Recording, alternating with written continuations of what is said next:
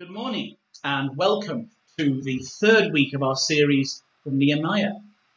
Just to recap, it's the spring of the year 444 BC. Nehemiah, cupbearer to the king of the Persian Empire, is asked when he's bringing in the king's wine, "Why are you looking so sad tonight?" And emboldened by prayer and fasting, he says, "Why do I look sad? My lord, my ancestral city lies in ruins, its gates are burned." And amazingly, the king gives him permission and time off to go and sort it out, and an armed escort, and letters to the governors of all the provinces between here and Trans-Euphrates to help him with protection, and another letter to the keeper of the king's forests to give him timber, because the gracious hand of God was on him. The once great kingdoms of Judah and Israel are just a memory, but Nehemiah's grief is not born out of some petty nationalism. Jerusalem is in ruins. Jerusalem, God's own city. Jerusalem, where Jeremiah says all the nations will gather to worship. Jerusalem, where the psalmist says even the sparrow can find protection and the swallow a place to nest her young in. Jerusalem, God's own city, is in ruins. It's a disgrace, is the word that Nehemiah uses. A disgrace for the city, a disgrace for the Jews, but far more so, a disgrace for the name of God and his honour. And when Nehemiah gets to the city, to the ruins of the city, and sets eyes on it, and he secretly explores it, his heart must have sunk. It was far, far worse than he'd heard of, or expected, certainly imagined. Every gate was in ruins. The walls were just piles of rubble. He couldn't even ride around them because of all the debris piled up. He thinks this is a massive, massive job. Just think of a wall, 20 foot high, 6 foot thick, that runs from one end of Lord Street to the other and out as far as the Carousel and up to Scasement Road Baptist Church, without power tools, without labour force, without money. His courage is needed now as much as when he approached the king for favours. And even with God on his side, there's still a lot of hard work and effort going to be needed. As pantomime villains say, if you want to eat an omelette, those eggs are not going to break themselves. And so he's honest with the people. He says, you can see we're in trouble. Don't make light of it. We're in trouble. You can see the ruins. You can see the burnt gates. You can see the rubble everywhere. You can see the disgrace that our God's name is in because of the state of his city. Will you help me rebuild the walls? Because he knows that once you have the walls, everything else will follow. Houses, guards, businesses, customs, taxes, security, investment, growth, and eventually Jerusalem restored as a city in which God's name can be proclaimed and honoured. Today's reading, if you can read all 32 verses of this long list, might look like a rather tedious long list of names and bits of wall.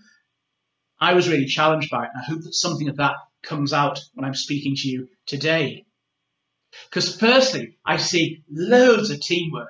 Each person or group did what they could. For example, in verse 10, Jedidiah, son of Harumaph, he makes repairs opposite his house. But 3 verses later, Hanun and his friends from Zanoah, they not only rebuild the valley gate, but also repair 1,000 cubits of wall, about a third of a mile, all the way down to the dung gate in the south. But people are collaborative.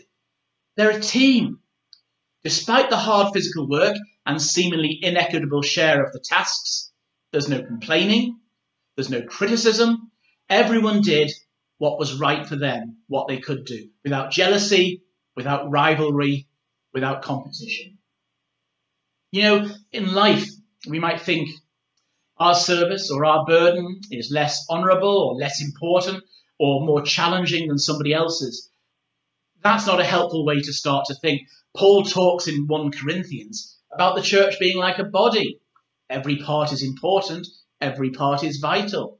The brain is clearly the most important part of some people's minds, but if the stomach decides to stop working, the brain ain't got much of a future. Paul says there are different kinds of service, but to the same Lord. There are different kinds of working, but in all of them and in everyone doing them, it is the same God at work. No one is better than anyone else, and no one's ministry is any more vital than anyone else's. Or as Hebrews 12 puts it, let each of us run the race marked out for us, not somebody else's. Teamwork, willingness. Look at the professions there. They're mostly farmers, I imagine, but there's priests, perfume makers, goldsmiths, merchants, administrators, and one man even brought his daughters down to the building site. Now, what we don't see in that list are surveyors, masons, architects, joiners, project managers. And without decrying the basic biblical principle of identifying the gifts that God's given us and using them to his best advantage, the first thing that God wants that I can see here is willingness, availability. If the people of Israel had waited for someone with the right skills to come along, the wall would never have got started. Willingness to serve goes a long way. And don't you think there's a great humility shown by the people here as well? No one felt that any job was beneath him or her and took instructions from Nehemiah. The very first person mentioned getting his hands dirty is Eliashib, the high priest, the most important man in the exilic Jewish community. He and his priests rebuilt the sheep gate, knee-deep in cement and sweat. How people must have laughed when they passed. Not cruelly, but it's not a sight you see every day. 2 rulers of the 2 half districts of Jerusalem also came. One of these was the one with the daughters who helped. They would have been like princesses. Everybody rolled up their sleeves and got involved and laboured together, rich and poor. The only people in the whole chapter who didn't help were the nobles of Tekoa. And that was because it said they wouldn't put their shoulders to the task under the supervisors. We shouldn't let false pride stop us in serving in what we do because someone's upset us, or we think we're more qualified than somebody else to be doing something, or we feel offended in some way, or we feel we failed, or we remember the times that we're embarrassed to think back on when we let God ourselves and we let God down. That's all false humility. True humility is to join in and get on with things. And also, if you are in a high-profile ministry, it really encourages other people to see you doing something a bit more mundane. The high priest was digging. Steve and Simon are going to be helping cleaning the toilets in the cafe on the cafe rota. Doesn't that inspire you to get involved in everything? Teamwork, willingness, humility, perseverance. Just as it's going to take some perseverance for you to read all 32 verses of this list at home. So starting at the sheep gate, the people persevered all the way round back to the sheep gate again, 32 verses later. 52 days of back-breaking labour in the heat. Farms and businesses and family life put on hold for God's purposes. Priests covered in mud. Perfumiers with their soft little hands covered in blisters. Pampered princesses sunburnt like peasant girls and with bulging muscles like an Eastern European shot putter in Soviet times. But they saw it done. That quote in Hebrews about each of us running the race marked out for us says one more thing. It says we should run the race marked out for us with perseverance, without giving up. Galatians 6 says we shouldn't get weary of doing good, because at the right time we will reap a harvest if we do not give up. But above all, what I see in this reading, on top of the teamwork and the willingness and the humility and the perseverance, is joy. These people are not slaves. They're not working out of obligation. They're not working out of an order from the king, or duty, or guilt. They don't want payment in cash at the end of the task. No, their labour comes out of their love for God and their wanting to join in his purposes and their faithfulness to them. They were encouraged by each other's efforts. They were encouraged by seeing the highborn and the lowly all serving together. They were encouraged by the help from the king. They were encouraged by the blessings that God had given them being brought back to their attention.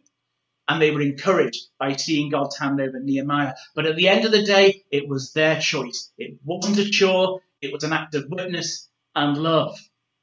It was a privilege. They will tell their children and grandchildren about it. They will celebrate it for generations, and in fact do so in Jewish culture and religion to this day. And they will know joy when they remember. It's not condemnation that this passage implies for those nobles from Tekoa who wouldn't join. It's pity. Pity the fools. Pity the fools who wouldn't join in when they had the chance. Pity the fools who can't share in that joy. Like Henry V before Agincourt in Shakespeare, English gentlemen now abed will think themselves cursed they couldn't have been here.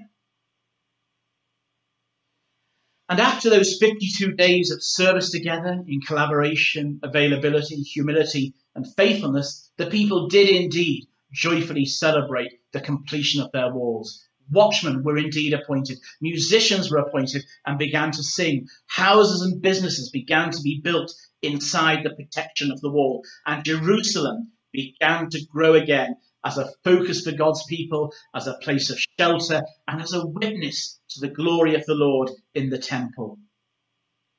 You know, each and every one of us has been called into God's service and purposes, and each and every one of us freely, at some point, committed ourselves to that. And we're not asked to build an earthly city, but we're asked to be part of building a church, a community, a kingdom, body of Jesus, in which God's glory can shine out into the world from, and in which all can find protection and compassion and fairness. And we need to find our part in that task and carry it through, as the Israelites did. And some people will be a small part, and some people will be 1,000 yards of wall. And it's important to be honest. As Nehemiah would say, you can see our country's in deep trouble. You can see our towns in deep trouble. And you can see that God's church in this place, in this town, and in our land is also in deep trouble. It's not negative to acknowledge that unless you have no hope.